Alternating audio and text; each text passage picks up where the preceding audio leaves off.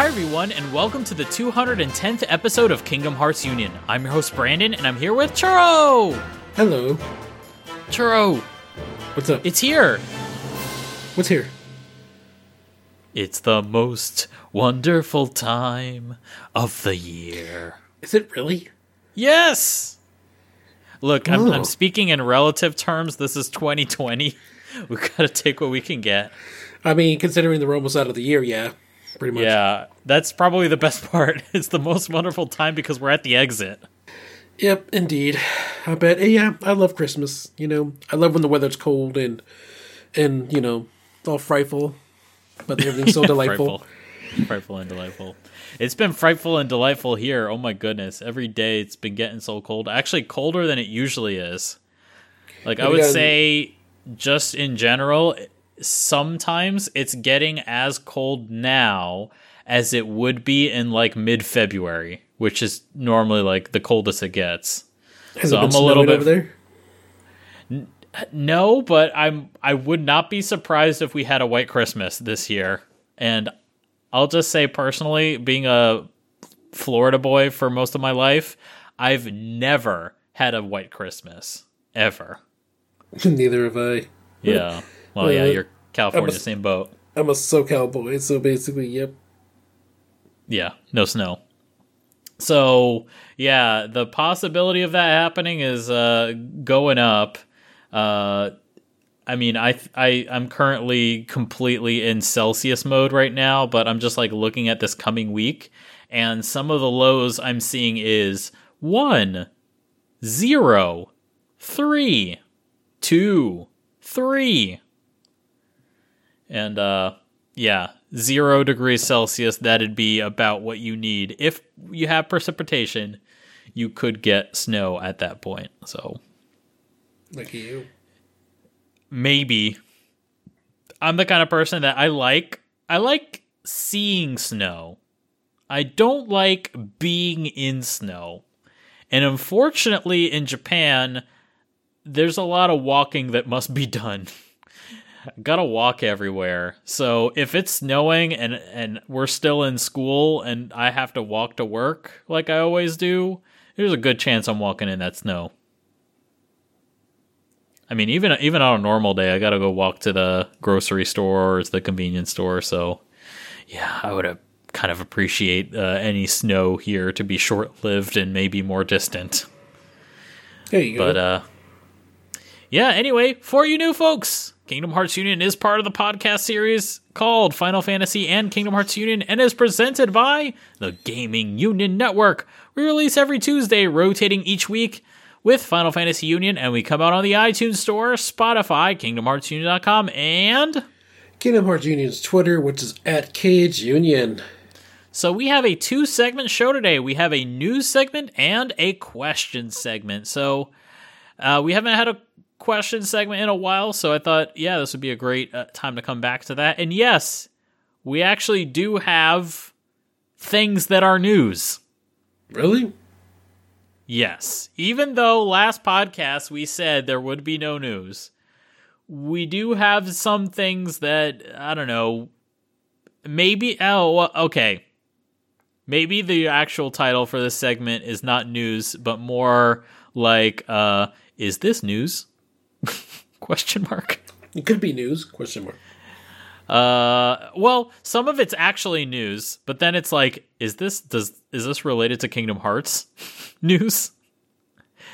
Yeah, so we've got stuff that is related to Kingdom Hearts that may or may not be news, and then we have stuff not related to Kingdom Hearts, but is news. So, you guys can be the judge of that.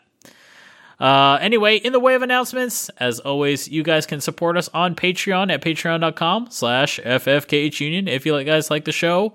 And our Patreon executive producers for this episode. We got a big list, Churro. Let's see what we can do. Nahika Blowie, Alex and Rachel Troutman, who are at Akira Namejin, Guide Seeker, Billy Jackson, who's at _Billy Jackson, Miles Ribbons, Michael Graham, David Calro, Barry Norton, who's at Nortron Zero, Thorin Bullen, who's at Massacre 23, Yannick Nod, who's at Yannick Nod, Tori Patrick, Freya Stella, Vayez Bilal, Flip Sire Nuss, Lewis James, Tom Hughes, who's at Tom_Hughes22 on Twitter. And Churro, if you could take these last ones. We have Zach Duranto, Yam Potato, Rachel Casterton, who's at Uber Noon Ray, Zelda Clone at Apes Type Novels, Darren Matthews at Doomster73, Joseph Robertson, who's at Pokemon Trainer J, Noel Latrail, Sam Innes, Horizon, Chris Willis, Joshua Jackson, who's at The Cancer Bus, Lauren Luscombe, Tim Michael Verne, who's at Phoenix02SA, Michael Lulu, and Timmy Turner's Babysitter, which I like. It's a great one to add to a list of funny executive producer names. Love it. And be a part of the show. Send us your questions to khuquestions@gmail.com. And so I got some big announcements to make. I think I'll make my first big announcement first, and then I'll get to the other big announcement second. First big announcement, I forgot to mention this at the top of the show, but this is going to be our last Kingdom Hearts Union for the year. Oh no. It's the last one. So, after this, we'll take a slight break, but we will be back at the beginning of next year, 2021. But yeah, just so you know, this is going to be the last one of the year. So I hope you enjoy this one. And next, the big announcement. As of this episode, as of right now, Kingdom Hearts Melody of Memory spoilers are fair game on the podcast from this point forward. So we could just say anything, such as Kyriosora, or Master Xehanort was in it, or the world that Verum Rex is from is called Quadratum, which means it's like 4 something. It's like it's square. Like a square. Okay, I looked it up, and it's like a type of square that's used in masonry, and it's very specific. But yeah, it's a square. You know what else is square? Enix. There you go. And you know what else is square? 4 sides and the number 4. And hey, isn't that great? That the number 4, which is frequently represented by the what do they call that? A prefix. The prefix of quad. Isn't that funny that that's the name of the city? That a prefix that frequently refers to the number 4 is the prefix of this town. I wonder why. Anyway. So yeah, we could talk about Melody of Memory spoilers now. I'm sure most of you have already seen all of it. I mean, there's not much to see, so... I mean, you could beat the game very quickly, too. Yeah, you could beat the game very quickly. You could literally just be like a lot of people and watch it on YouTube. Yep, there you go. And see everything you need to see in less than an hour. We're talking more like 30 to 40 minutes. I mean, I would say 95% of the game is like a recap. Yeah, exactly. But the last 5%, it's basically the Recoded of modern times. Exactly. It is absolutely the Recoded of modern times. I would personally say it's a little better than Recoded, because Recoded, it's literally like the new story content's about like 3 minutes. So it's an improvement. It's about 10 times more content than Recoded. Yep, but already. You could also argue that, well, at least with Recoded, even though most of the story wasn't important, at least most of the story was new. You know, all the stuff like diving into the data and Data Riku and all that. At least that was new story. Whereas in the case of Melody of Memory, it's literally just that last part that's new. Yep. Yeah, so that's a little, Well, I liked it. You know, you can listen to our last couple of episodes if you want to get our full opinions on the situation. I loved Melody of Memory for what it is, and Yeah, it's great. So, Melody and Memory spoilers. They're fair game from now on. So you don't have to worry about that. Or do worry, I guess. Moving on to the news. Our first bit of news is definitely news. Definitely will affect Kingdom Hearts, albeit indirectly. So this actually came out before, but we never actually had a chance to talk about it. But I do want to talk about it now. So Square Enix has announced that as of December, as of this month, its Japanese studios will be able to do work from home. And this change will be permanent, even after COVID-19. This is a permanent change to how Square Enix will operate as a studio. This is a big change, Churro. It is a big change. Especially for a company that's, generally so secretive. I'm really impressed. I'm impressed and pleasantly surprised. I approve of this change. Basically, what they said in the announcement is that they intend to promote a better work-life balance for their employees, and through this new way of working. They expect that from now on, that 80% of their staff will be functioning as in this work from home mode. Now, it's not 100% work from home. According to the press release, the way they want it to work out is that 3 days out of the week will be work from home, and then 2 days out of the week they'll come into the office. I'm assuming probably for meetings and stuff like that. So it will be sort of like a hybrid approach. But I'm just like thinking, generally speaking, of all the benefits that could happen here. Like,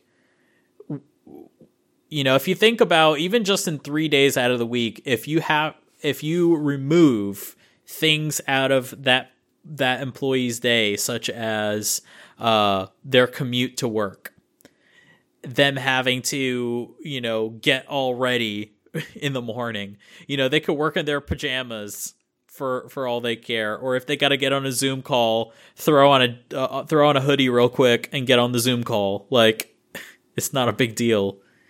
So it's pretty interesting the way that shakes out. And I also do like the idea that at least 2 days out of the week they will be meeting in the studio, so you will still have that team building aspect. You'll still have the ability to have proper meetings and stuff like that. Anything that is like critical to do, like literally at the building, can be done. I would love to do that. Right?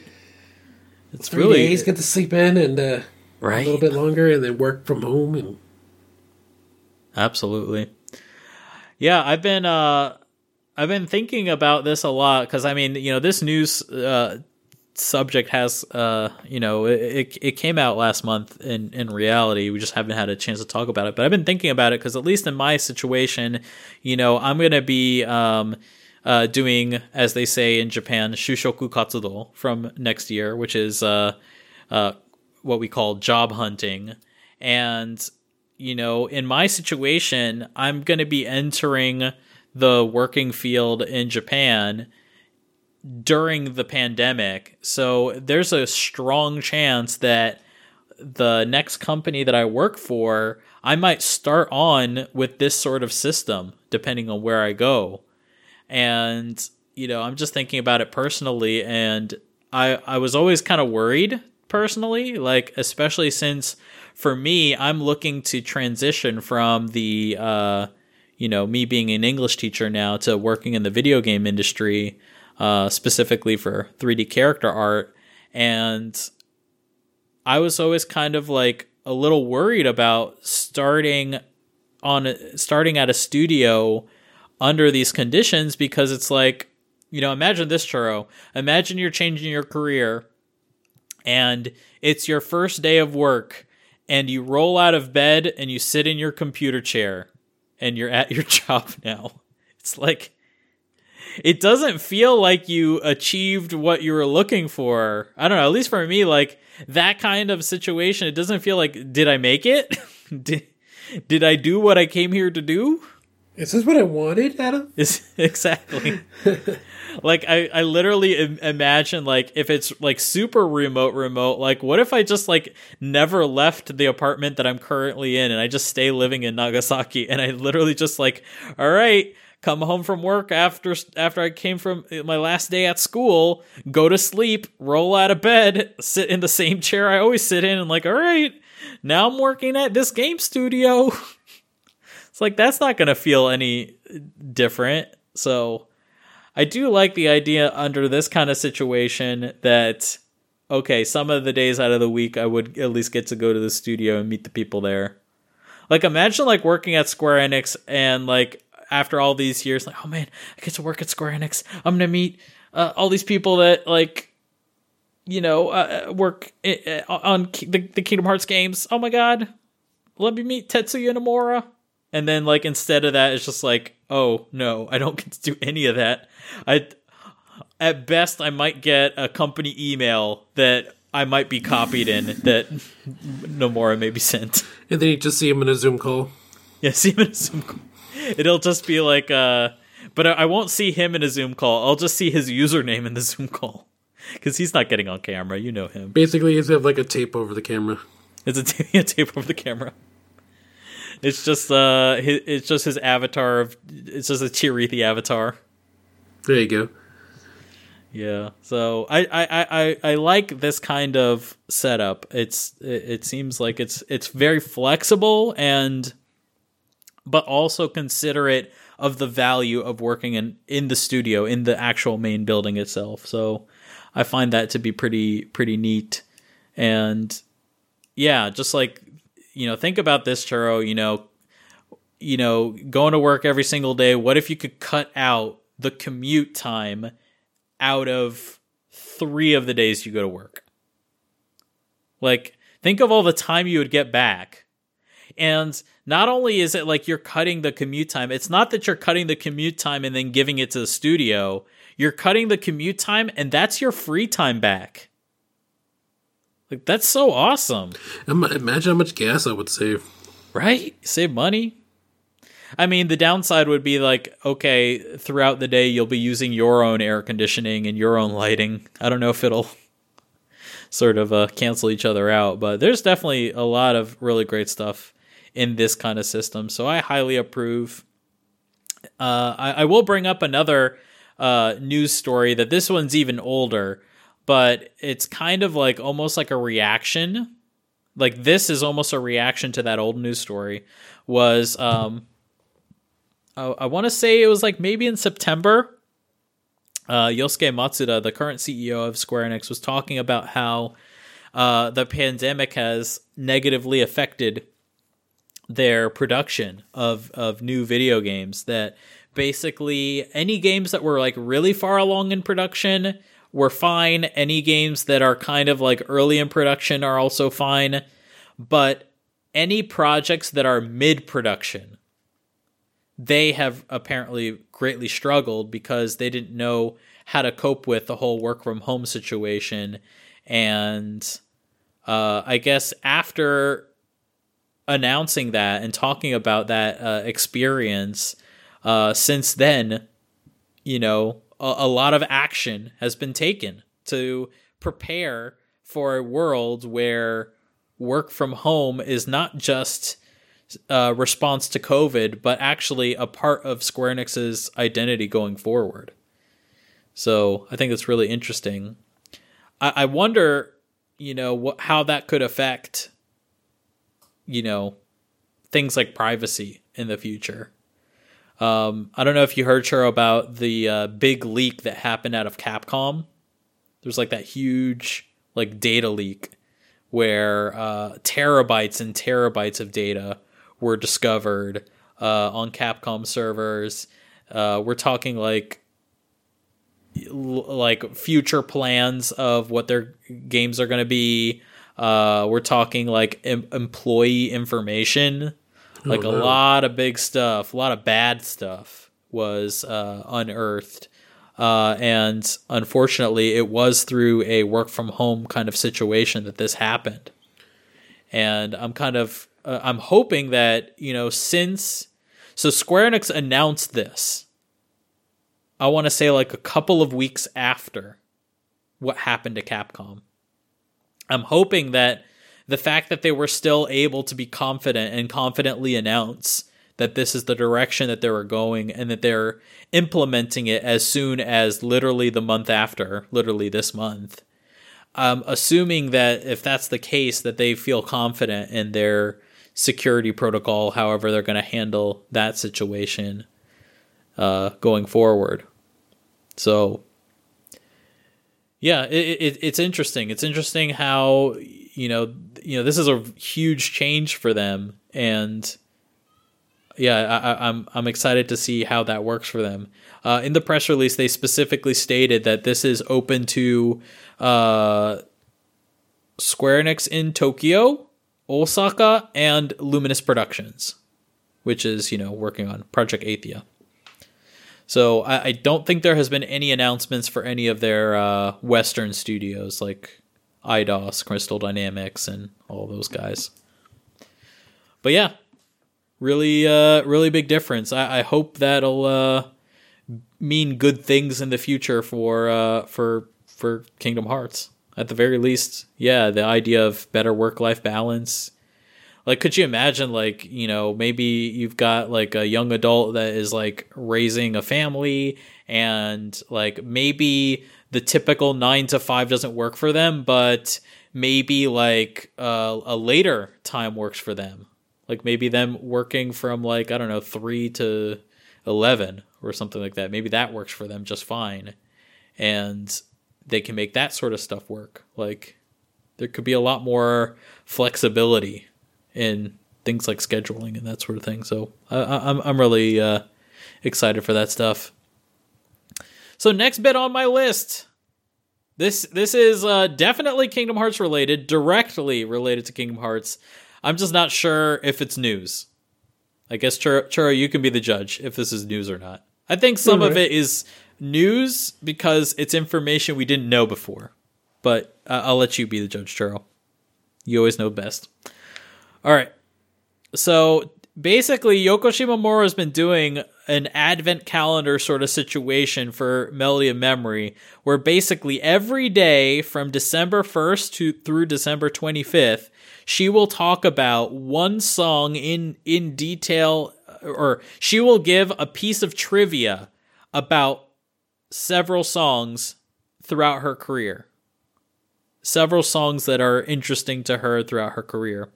And there are a lot of really great ones that were covered in this. And yeah, I just want to talk about those real quick.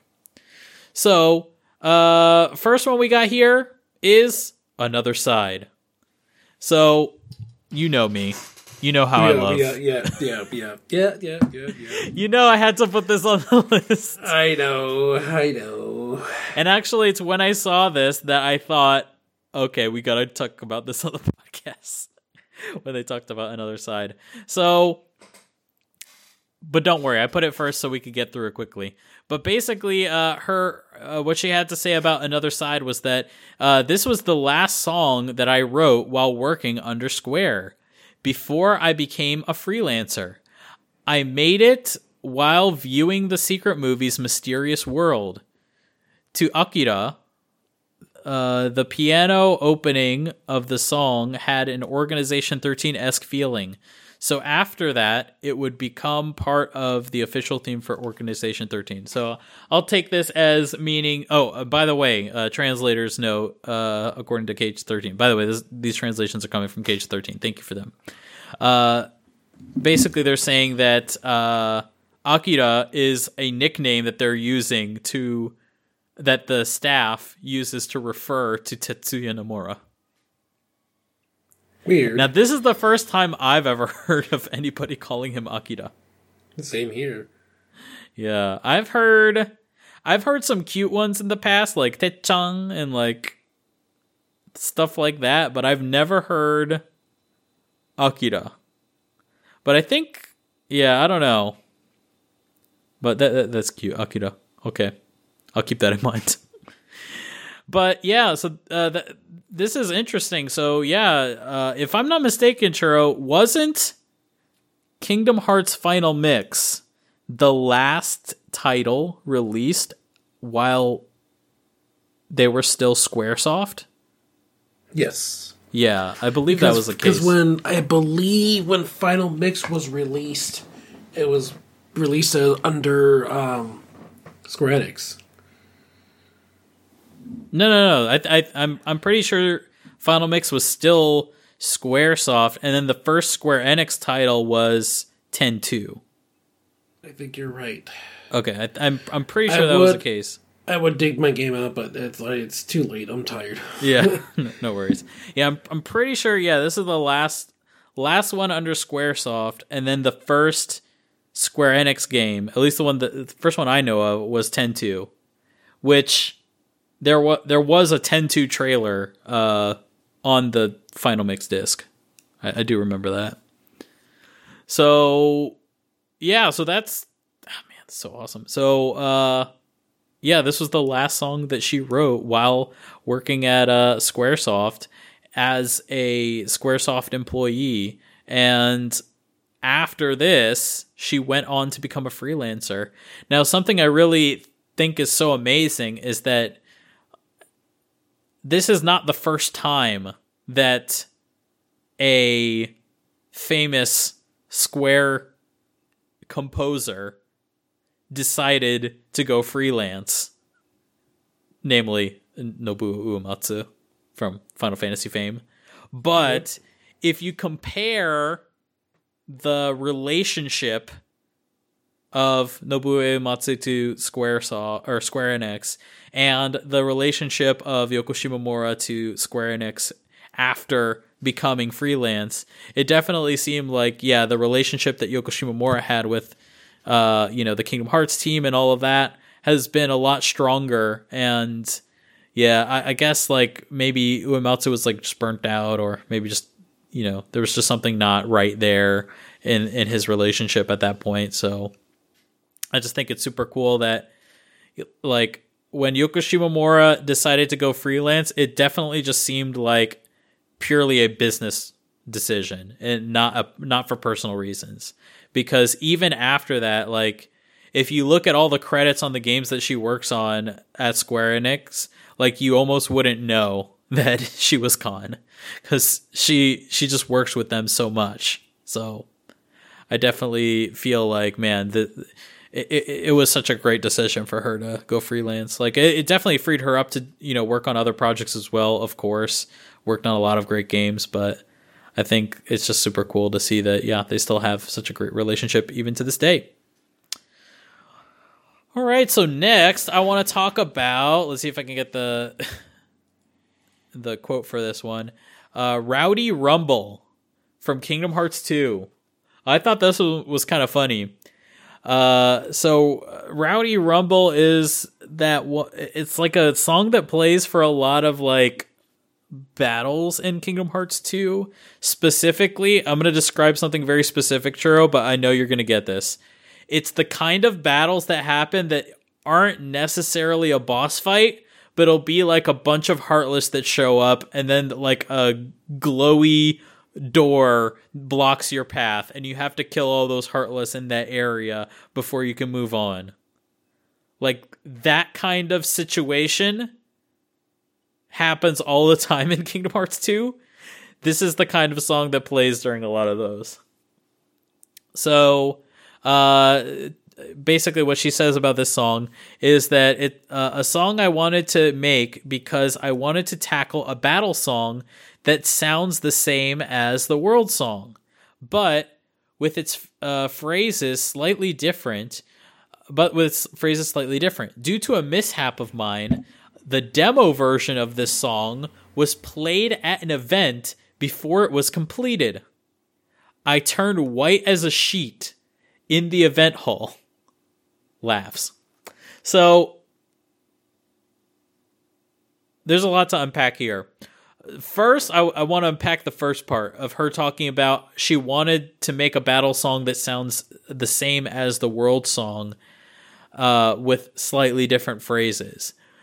I don't think we've gotten that in Kingdom Hearts yet to this day, but this concept that she was thinking about here with Rowdy Rumble has finally been achieved with the Final Fantasy VII Remake soundtrack, which, by the way, just won Best Soundtrack of the Year at the Game Awards. Congratulations.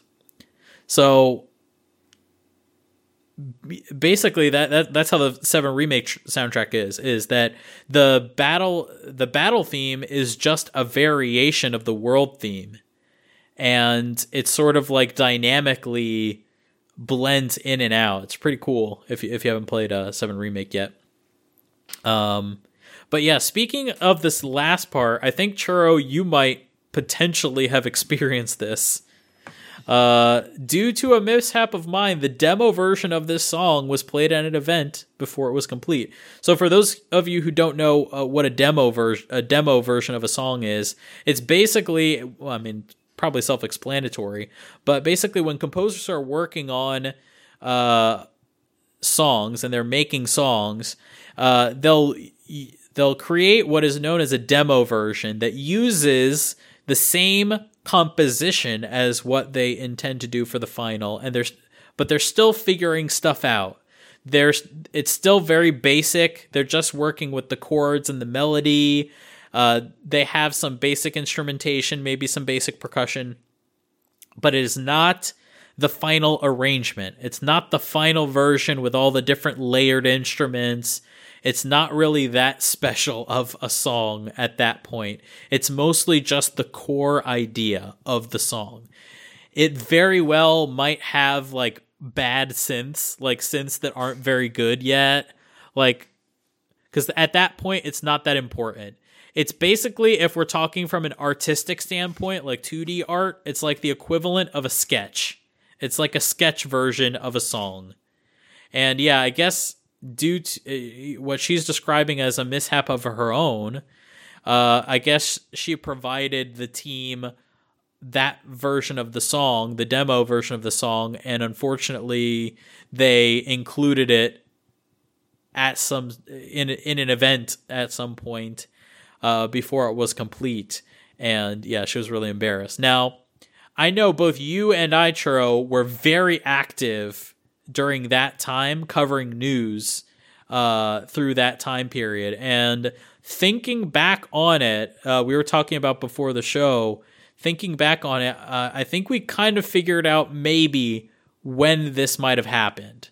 And I think it was an event that you were at, Churro, or at least it may have been included in a demo that you might have played, Churro. And so this was back in, I believe, 2005. I think that was the first time there were Kingdom Hearts 2 demos in the public. And you went to Comic-Con shortly after E3, which had the same demo. And your demo included, I think it was 2 worlds, right? It was the Mulan world and also Olympus Coliseum. Yes, it was. Yeah. So there's a good chance that this song might have played, right? I mean, back then, Kingdom Hearts 2 was still unreleased in, in the West. So, plus that was 2005. Yeah. So, well, it's 15 years ago, and my memory ain't the best memory anymore. Yeah. And I mean, like, the convention hall would have been really loud, so... Yeah, there's a lot of people, like, gushing over the fact that they're playing a Kingdom Hearts 2 demo before, everybody else is. So, yeah, there's that, too. Yeah. I also wonder, now that I'm thinking on it, Churro, was there a demo at TGS 2004? I believe so. If anything, it'll probably been maybe, like behind closed doors or something. Maybe this is I guess maybe thinking back on it, maybe this was actually the event she was referring to.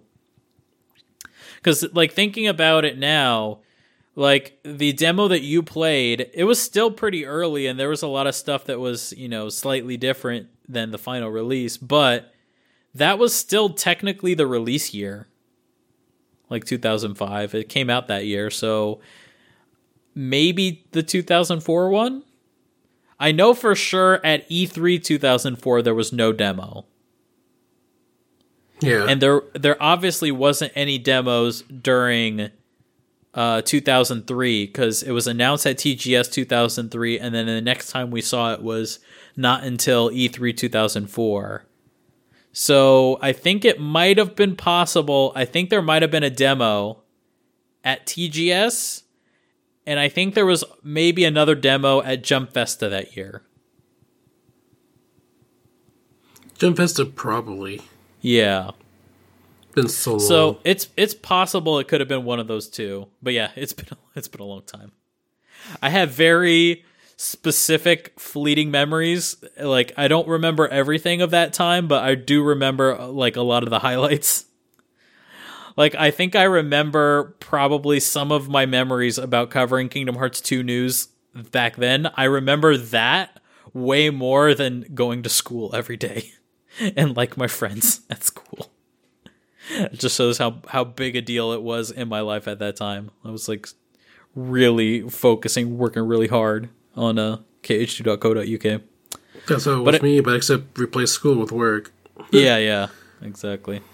So yeah, moving on from there, we got Rage Awakened from Kingdom Hearts 2 Final Mix. So this is a song that she says she's honored has been used multiple times in promotional videos. And when she gets requests to do music for a secret boss, she's always, she's always like bewildered because they're always referred to as like mysterious man. Like they're never really like given a name. So she always has to like rack her brain. And she says, I'm always going like, who are you? Who the heck are you? While she's writing the song. I find that hilarious. But yeah, that's totally relatable. Like, Xemnas in Kingdom Hearts 1 was literally just called Unknown. So, or the Enigmatic Man. So, there was really nothing that she could go on. I mean, he got his costume design, but that's it. And then the next one, I think this next one is another one that Churro, you might have some memory of. So this one is from her day 3 of the calendar, Wave of Darkness 1. So this was performed live at the World Tour Orchestra in 2017 in Los Angeles. And she says she still has vivid memories of everyone's reaction to the surprise trailer. And oh, okay. So this one, I don't think this translation is the same as the official one. Basically, in the official one on the Kingdom Hearts Twitter, they basically said that. Let me see if I can grab that one real quick. Okay, yeah. So here's the official translation that Kingdom Hearts has on their page for this one. This was performed alongside the trailer at the LA show of the 2017 orchestra concert. The trailer was a surprise shown after the main performance had ended. Some of the audience didn't realize and had started to leave. So the conductor shouted, "Excuse me," at them from the stage. Great memories, LOL. Now, Churro, you were at that concert. Do you remember the conductor shouting at people that were trying to leave early? Yeah. I remember how to tell everybody around me to, like, stay put. Yeah. because basically, that's why they call it a surprise trailer. Yeah. Because nobody, if you're a Square Enix fan, what, you expect something to happen at the end of something. Yeah. But, like, I realized there were some people who were ready and willing to leave, like, after the last song played. And we're like, no, I was like, no, don't go. And then, I heard the conductor say that, and I was like, see, told you. Just stay put. Yeah. I mean, here's the thing. Whether or not it was Kingdom Hearts fans that were trying to leave, I think you gotta keep in mind, these are probably people, video game fans that aren't used to going to concerts and etiquette and that you don't leave until it's really over, and they tell you can leave. That it's rude that you if you leave early. This is not just like you're watching. Probably the closest thing they have to this experience is like going to a movie theater and watching a movie. There's live people in front of you that work really hard on this. Like, it's super rude if you just like leave in the middle of it. Yeah, I find that hilarious.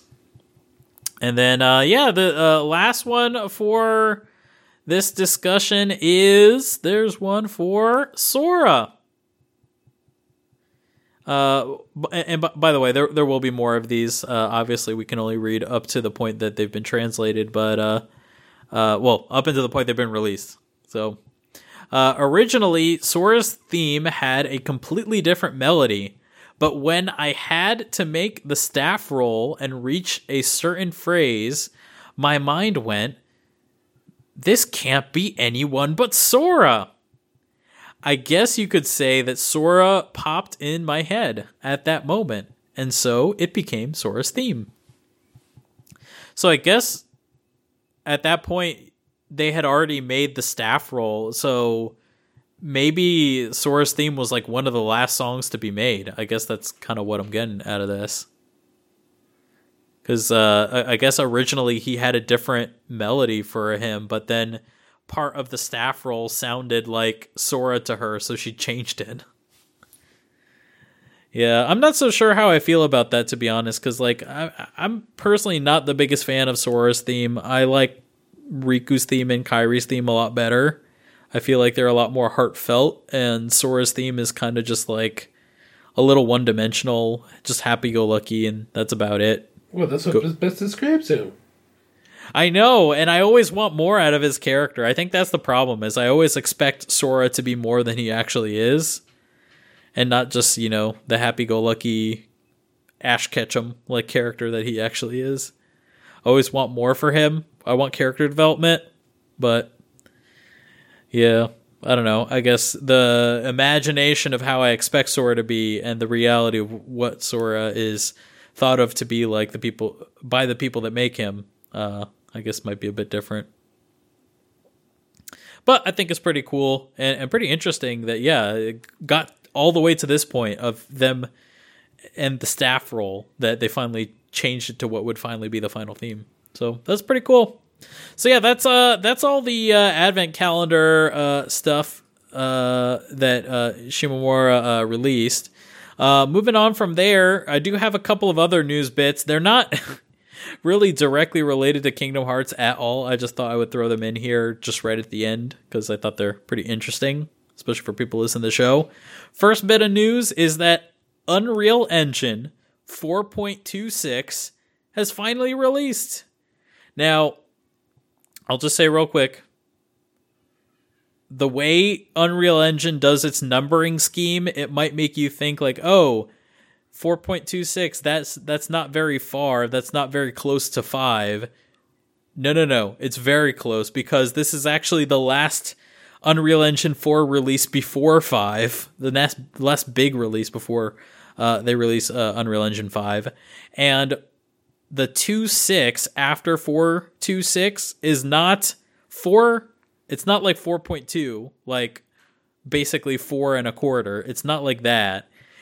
The 2.6 is literally, it's the 26th release of Unreal Engine 4. So since 2014, they had 4.1, 4.2, 4.3, 4.4, all the way till 4.10.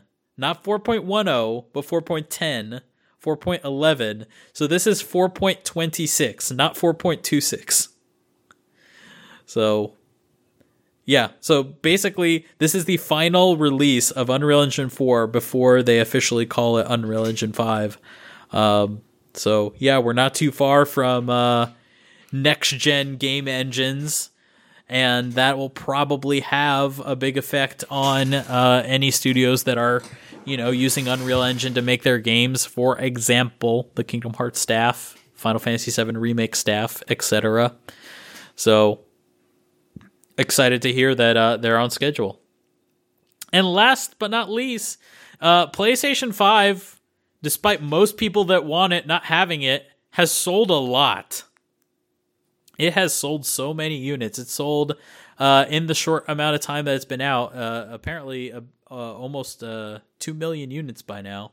And that makes it the fastest selling video game system in the US of all time. And the last system to hit this record, to break this record, was the PlayStation 4 back in November of 2013. So this just goes to show you, Churro. Like, remember back in like 2012-ish, where like there were all these like doom and gloom reports saying like, oh, video game consoles are dead. It's all mobile from now on. Mobile is king. There's no way we can move back from here. We're past the point of no return. Mobile's the future. Mobile's everything. That is so not the case. They were so wrong. There's still people looking for the PS5 at work. I get asked a lot in person and on the phone. Yep. And I'm pretty sure, isn't the Xbox as well, isn't that also like completely sold out too? Yep. That's very hard to get as well. Yeah, so... And I mean, just look at the Nintendo Switch. Even the Nintendo Switch is hard to get. And that's an old system. So, that too. I would just say, you know, to all the haters, look at the results, look at the numbers. Console gaming couldn't be stronger. It's literally as strong as it can possibly be because everything is sold out. I mean, apart from like base PlayStation 4 and PS4 Pro and Xbox One S and Xbox One X. But yeah, those are old. Nintendo Switch is a weird situation. But yeah, this to me makes me very happy. It's also very good for the future of games on PlayStation 5 and Xbox Series X, because the number one thing that makes companies not want to make games for your system, or let's say the reverse, the number one thing that gets companies to make games for a particular system, the number one thing that will stop companies from making cross-gen games and start making next-gen exclusive games, the number one thing is install base. And already we've got an install base of 2 million. Now it's going to be very hard to pry game developers off of the install base that PlayStation 4 and Xbox One already have, to be fair. But sales like this is what accelerates us towards getting out of this generation that we're in and getting us to the next gen, getting us to the PlayStation 5 and Xbox Series X generation. So that's super awesome. All right, so now let's move on to our question segment. Our first question... Ooh, I got the wrong name. Our first question comes from Alex Troutman, and he asks, so I thought of this question recently while recommending the all-in-one package to a friend for her kids. What age do you think is best to start Kingdom Hearts? We have the rating systems of different countries, but that's different. That's just based on questionable content usually. I feel like you haven't answered this exact question before, but I can't recall. So what do you think, Churro? When do you think is the best age to start playing Kingdom Hearts? I mean, even though... Well, let's take a look at the ratings. It's always rated E10. Yeah. So basically, ages 10 and up. So... Yeah. Do you think 10... Do you think 10 is, like, really the best... Well, do you think younger kids can't really appreciate it, though? I think it still can because of the Disney elements. I mean, yeah. I let my oldest nephew play it. He was 5 or 6 years old when he started, and he really enjoyed it. Even though he didn't understand the concept of what was going on, but he enjoyed the element of running around with different Disney characters, especially Donald and Goofy. Yeah. But I think around the age of 10, mm-hmm. And above is when they start understanding what the concepts mean behind the story of Kingdom Hearts. Yeah, I agree with you. I think, yeah, in terms of like, I don't know, like being appropriate for kids, like I don't think anything in Kingdom Hearts is really all that bad. I think the ESRB more or less is just like kind of like, I don't know, being safe, because there is like some action in there and people hitting people with sticks or hitting them with swords pretty much. So yeah, there's that scene of Riku stabbing Maleficent right in the heart with the Keyblade, and then you got like the dark elements of the Heartless, your heart's being taken and all that. But it's all like mostly just magical stuff, and like I don't think any of it is all really that bad.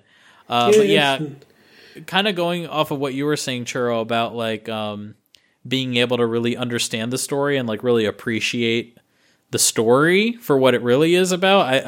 I'm in agreement with you. I think probably from 10,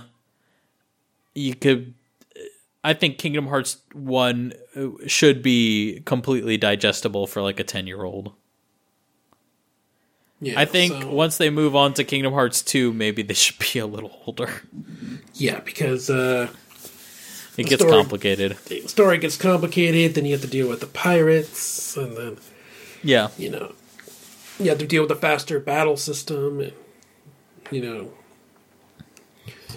So here's what I say. I would say like maybe on a like if I gave a range, maybe on the low end, like 8. I was gonna say 7.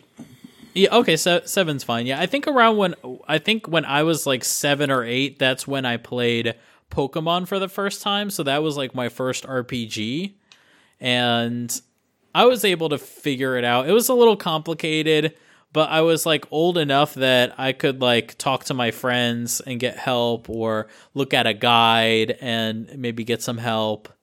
And I think having that kind of a struggle is good. I think like if you give Kingdom Hearts to an 8-year-old, or let's say like a 9-year-old, and they'll probably struggle with it for a while, and that's a good thing, and it'll teach them to have some perseverance.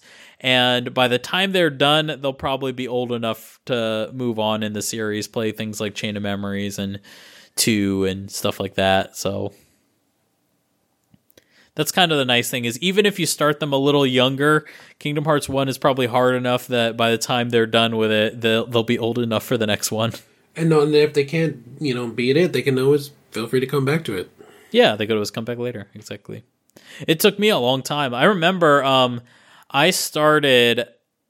was actually pretty old when I started playing Final Fantasy X. I was like maybe 11 when I started playing Final Fantasy X. It took me over a year to finish Final Fantasy X, just because it was so hard for me. I couldn't really understand the systems. Speaking of like Final Fantasy, like I played Final Fantasy 12 when that came out, and back then I was maybe early 20s.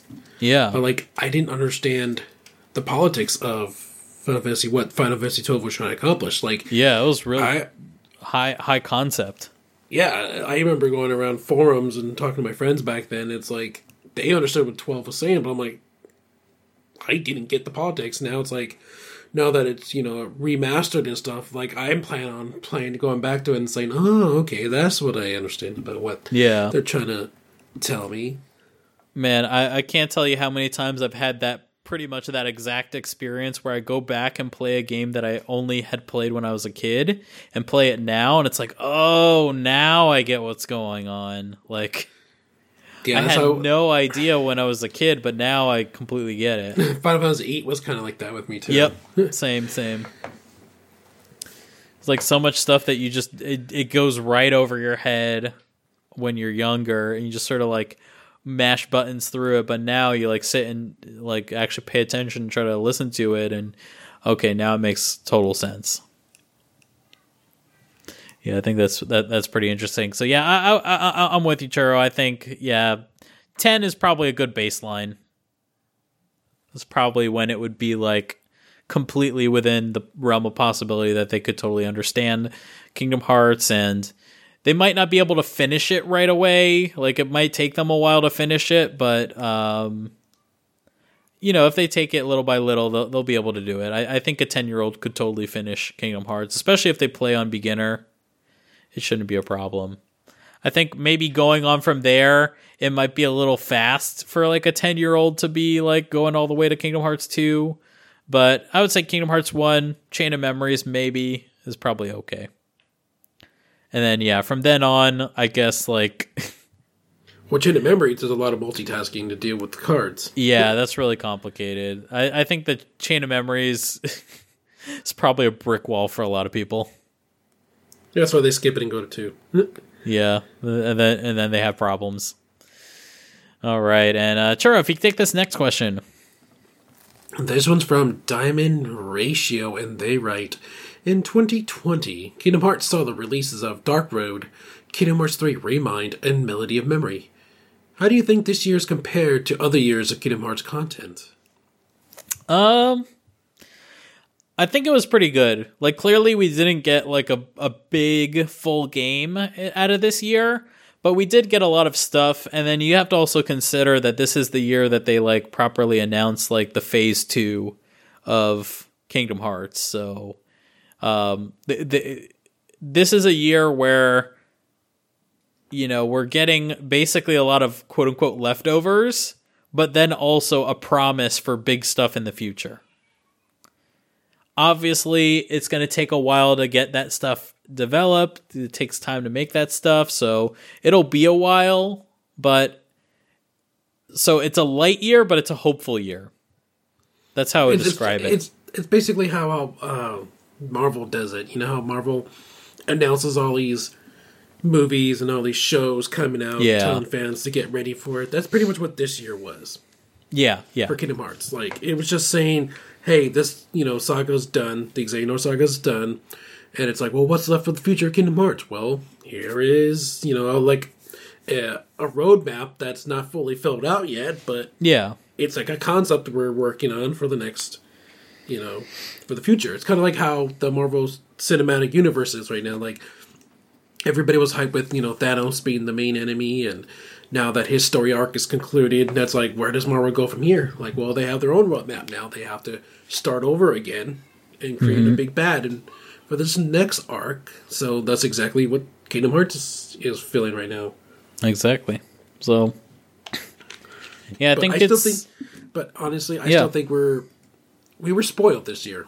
Despite Remind, even if we just got Remind this year, we were lucky just to have something, Square Enix didn't really have to drop Dark Road or Melody of Memory. Hell, they could just drop Remind and Dark Road, and I think we would have been satisfied. But, they went, an extra, the extra mile and dropped off Melody of Memory for us. Yeah. So we were great. I mean, considering that sometimes we go years without any, information.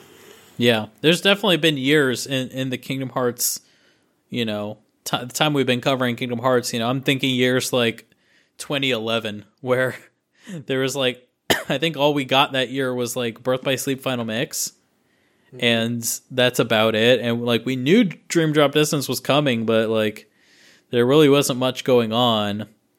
And like 2014 was the same thing. 2014. All we had was like a minute teaser of Kingdom Hearts 3 with, young Xehanort, young Eric is talking about the Keyblade War. And then we got the announcement of them moving to Unreal Engine. Yep, and that was an off year because of them moving, and then, we all know what happened the following year. Yep, big stuff. Yeah, this is definitely, it's a light year, but there's a lot of information that we wouldn't normally have. So I definitely appreciate the information that we've been given. That way it's not like as painful. We know that they're working on it. There's definitely been years where it's like, we don't know what they're working on, and you almost like assume the worst. Because it's like, I'm not sure how good this is doing. Like, there was definitely times during the PlayStation 3 generation where, Final Fantasy 13 was having a lot of development struggles, and, the Versus 13 team gets shuffled around and taken over to the 13 team, and like, there's a lot of turmoil and tumultuousness at Square. So you don't hear anything about Kingdom Hearts, and it's almost like, uh-oh, like in this case, no news might not be good news. Like sometimes no news is good news, and sometimes no news is bad news.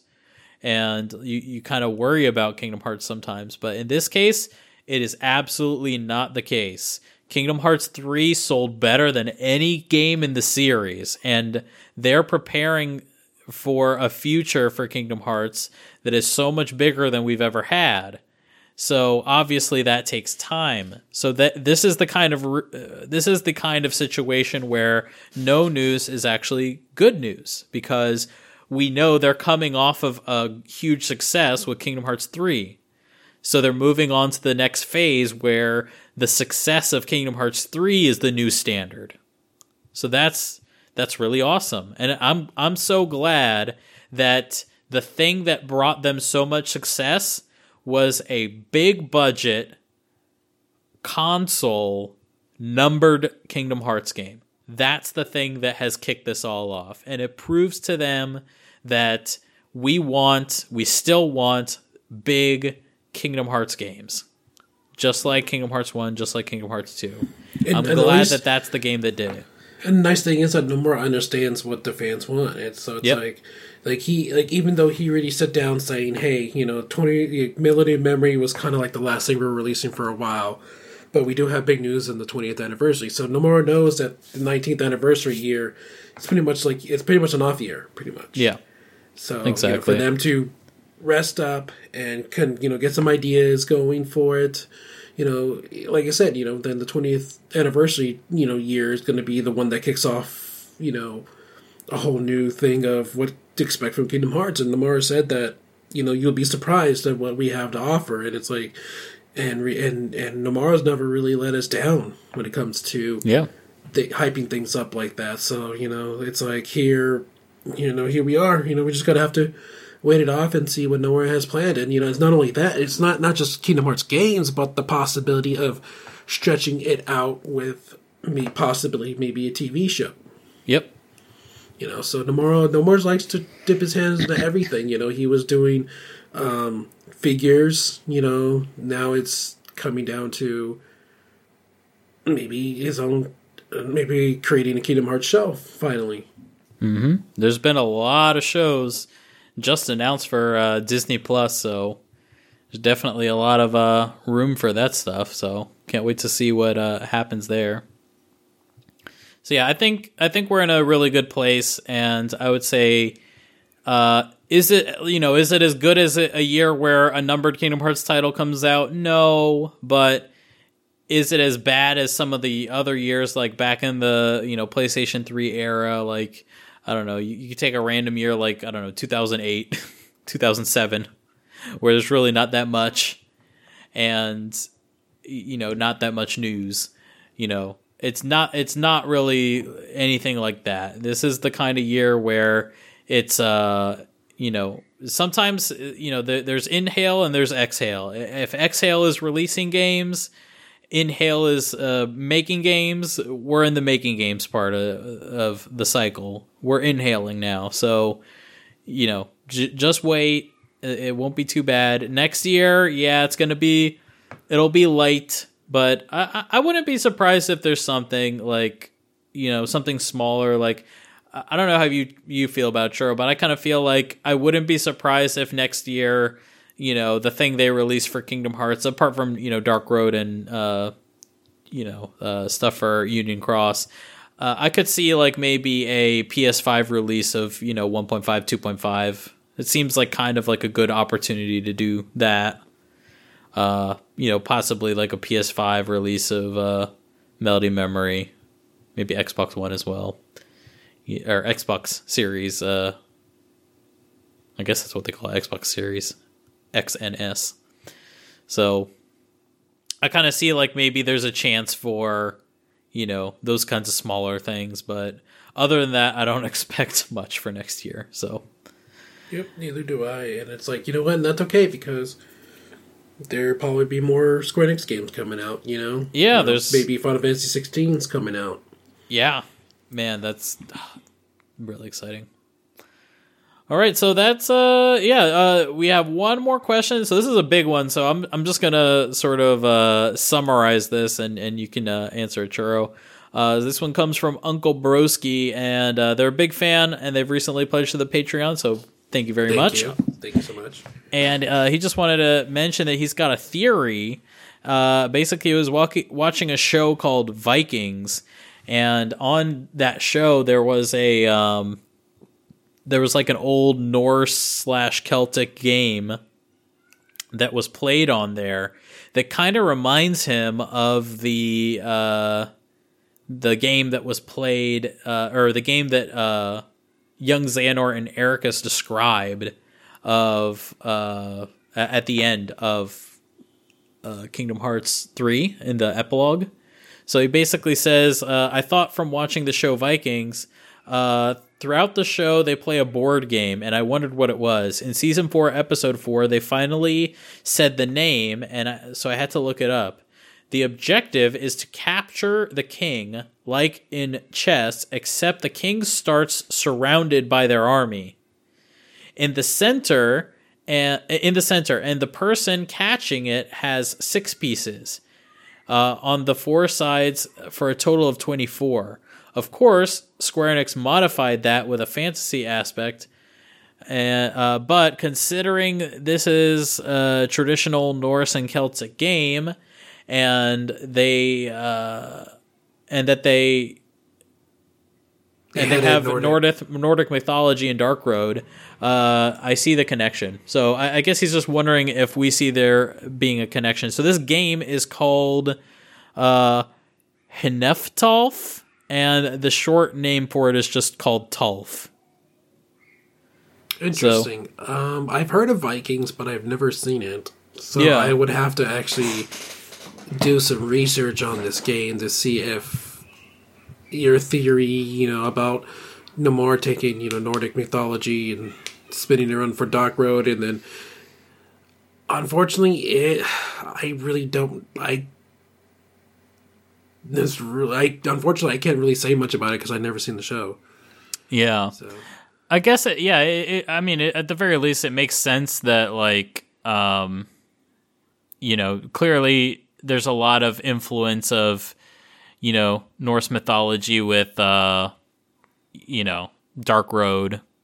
There's clearly a lot of that going on there. So I personally wouldn't be surprised if, it was based on that sort of thing. Yeah. I could also see, to be honest, it could literally just be just a coincidence. Would a coincidence? You were gonna mention, because there has to be a reason why young Xehanort and young Ericus are playing chess in the first place. We still haven't figured out why they're playing chess. It's it obviously comes to a point probably during Dark Road. Mm-hmm. So, and plus, with Dark Road introducing all these characters, and then we all saw in one of the chapters that they mysteriously all passed on, but we don't know why yet, and then we just got introduced to one of the characters they've been looking for. So, it's kind of hard. It's kind of hard to tell right now since Dark Road is still in its beginning stages. Yeah. And then we barely know anything about the reason for the chess game, and then what the new game between Ericus and Xehanort is going to be. So it's a nice little thing to bring up because it is bringing in something new. But probably after this podcast, I will probably do some research on the game you mentioned and see if I can too connect the dots between it. But other than that, it's good to see that theories like this are coming out. It reminds me of the old days with the Ansem Report and people making these theories of things that are far out there, but sometimes it makes sense enough to be that close. Yeah, I think there's definitely some interesting implications from your theory. I think there's definitely a possibility that Nomura was looking into other kinds of board games at the time when he was looking for inspiration, and clearly there's some interest in him for Norse mythology at this point, and I'm kind of interested to see if there is some kind of connection. I think it is interesting. I've never heard of any other game where it starts with any other, chess type game where it starts with a surrounded king. That seems like kind of a... Yeah, I'm not sure exactly how that functions, but I'm sure, if we were to look into Tulf, maybe we could see how those rules play out. But that is an interesting connection. I can't think of any other game that I've of like, there's like Chinese checkers and shogi and Go, all those kinds of games that are kind of like similarly played on a board that are like really ancient. Like, I can't really think of any other where there's like a main piece, like a king, where that's in the center. So I think, I don't know, at least with the way it was set up in the epilogue, if I remember correctly, it was literally like one piece kind of by itself with nothing behind it, and then all the other pieces in front of it. Yeah, I think that's how it was. So, at the very least, like, if there was some sort of inspiration from Tulf, I think it was probably just inspiration, and beyond that, it's probably more just imagery based off of some imagery Nomura has for a future scene for maybe Kingdom Hearts' future. So... hard to say, but very interesting. Glad that you brought that up because otherwise I don't think I would have ever heard of it. And, Churi, you said you haven't seen the show, so yeah, me neither. So yeah, thank you for that. All right, so for our music for this episode, we have a cover by Game Brass of all the music from Christmas Town. So it's a cover of What a Surprise and Happy Holidays, called their Kingdom Hearts Christmas Town Brass Quintet cover. This is some of my favorite music. This is the kind of music that I hope... I'm pretty sure Yoko Shimomura will probably cover in her Advent calendar thing at some point, because this is music that she went back and made later after, Kingdom Hearts 2 had already released. So...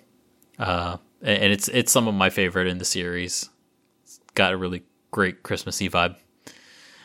All right, so anyway, our next episode is scheduled for the 5th of January. So yeah, we're taking a little bit of a break. So yeah, if you don't see us, that's why.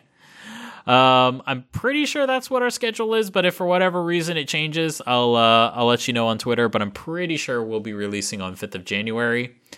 As always, you guys can subscribe to Final Fantasy and Kingdom Hearts Union on the iTunes Store. Just search for Kingdom Hearts and we're number 1. Yeah. And of course, you can catch every episode at KingdomHeartsUnion.com, Spotify, or Kingdom Hearts Union's Twitter, which is at Cage Union. And please remember to support us on Patreon at patreon.com/FFKHUnion. And if you have any questions for the show, please send them to khuquestions@gmail.com. All right, Churro, we made it. We did. We did it. We had another show. There was news on it. I don't know if it was related to Kingdom Hearts or not, but it was on it. It was on our show. Hey, we talked about it. So we talked about it. It worked out, It worked out.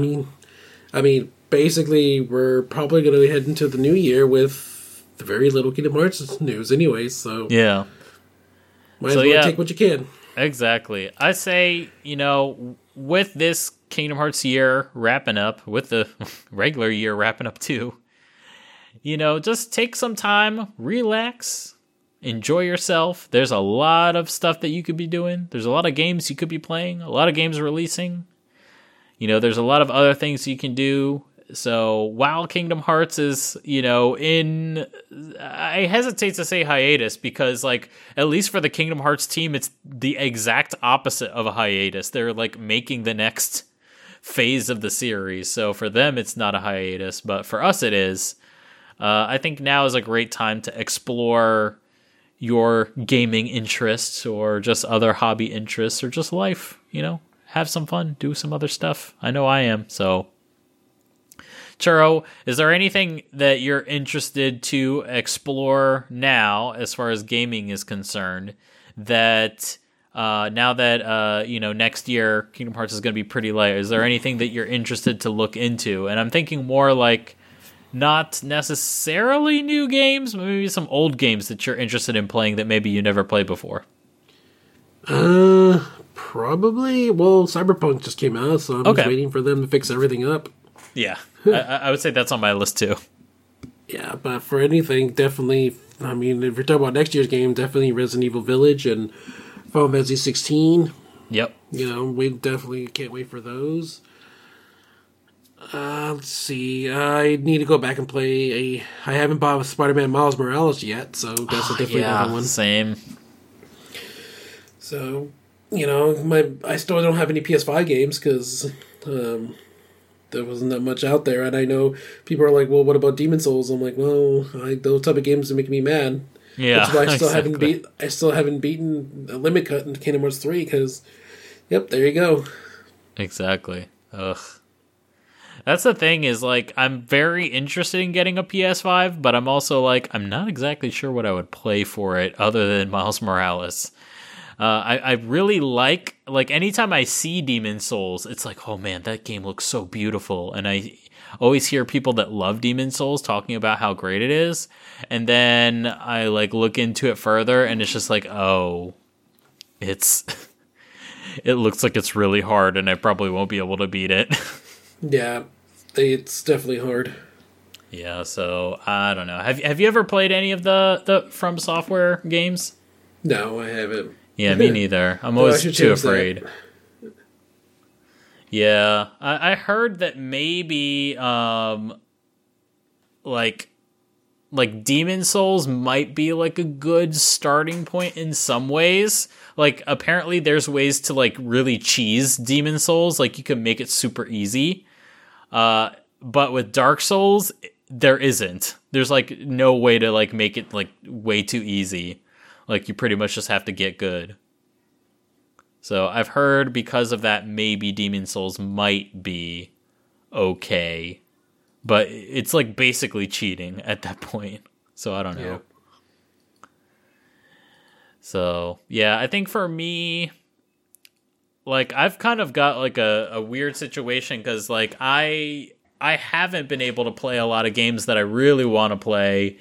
Things like Ghost of Tsushima and obviously Cyberpunk, and I want to play Spider-Man Miles Morales. There's so many games like that I want to play, but I'm in a very critical part of my life right now where my current job is ending and I'm currently preparing for my next phase of my life. I'm kind of like how Kingdom Hearts is right now. I'm preparing for phase 2. So there you go. I'm preparing for phase 2 of Brandon's life in Japan, and it's don't expect a lot of game playing out of me for the next year. That's basically me. So yeah, that's understandable. That's kind of where I've been at for the past year, maybe 2 years. There's I still haven't even beaten Death Stranding. That's how backed up I am. Death Stranding is on hold. I never played Horizon, and I really want to play Horizon and Horizon Forbidden West. Literally the game that my current art mentor worked on. I don't think I've ever played any of the games my mentor worked on. Oh, no. And, I feel bad. I want to go back and play it. I'm sure I would love Horizon, and I know I will love Horizon Forbidden West, and I know I would love Deus Ex, but I just haven't had any time because I've been working on art. So yeah, hopefully I can get more work-life balance once I get my next job and be able to play more games. That's what I'm excited to do because it's been so long. It's been so long since I've had proper free time. But I think that pretty much wraps up everything. Churro, let's say our goodbyes and holiday greetings and all that. All right, guys, thank you so much for, sticking with us through 2020. It's weird things that happened this year. thank you so much as always for, being a part of listening to us and supporting us. I forever thank you for that. Hope you guys have a good holiday. Have a good rest of 2020. We'll see you on the other side at 2021. So awesome. Yeah, just to echo what Churro said, yeah, this was a crazy year. It was definitely not easy, but we're almost there. We're almost at the end. I know we don't get into too many current events, but good news is the U.S. finally passed at least one vaccine, through the FDA. I'm hoping we get those kinds of approvals here in Japan as well, so I can get the vaccine soon, and you guys can get the vaccine too. And yeah, let's all get vaccinated and stop this stupid pandemic and go back to regular life. That would be great. Let's take some of the things that we learned from this experience and anything that's good about it. Let's keep doing that. Like, I think in some cases, kind of like how Square Enix is doing, I think in a lot of cases, work from home is a resounding yes for a lot of people. I think maybe for some jobs, they found out that work from home just doesn't work for them, and that's totally fine. For some people, work from home just doesn't work for them, personality related possibly, but that's totally understandable. And but I think, yeah, for many other people, work from home is great. For many jobs, that's a really great takeaway. And I think, yeah, this is a great learning experience. Let's use this as a learning experience. I hope this was a great year for you despite all of the difficulties. I feel like in times of in low times like this, it's a great chance for personal development, and I hope you've been working hard on that. And if not, next year's another year. You can do it then. There's never a time that is too late to start improving yourself. So I think that's something we can all do better on. And I just wanted to thank you all for your support this year. This year saw us have our 200th episode, which is a super huge accomplishment. Yeah, because of you guys made it happen.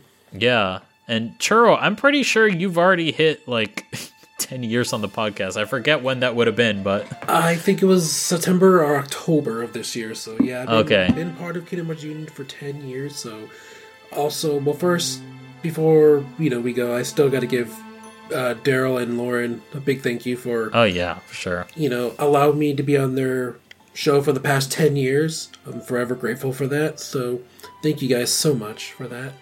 Yeah, same from me. And next year I think for me it would be in May. I think by May that'll be my 10th year on the show. So yeah, it's getting there. We're getting old, Churro. Yep, I'm really old, so welcome to my world. Yeah. Pretty much. So, I think that's pretty much everything. So, I just want to say happy holidays to everyone. Merry Christmas. Happy New Year. I hope the next year treats you better than this one did. I think, I hate to say it, but how could it be any worse than what happened this year? Famous last words. But let's all do better next year and learn what we can from what happened this year. All right. So I think that's all. I'm Brandon saying goodbye. This has been a KingdomHeartsUnion.com production.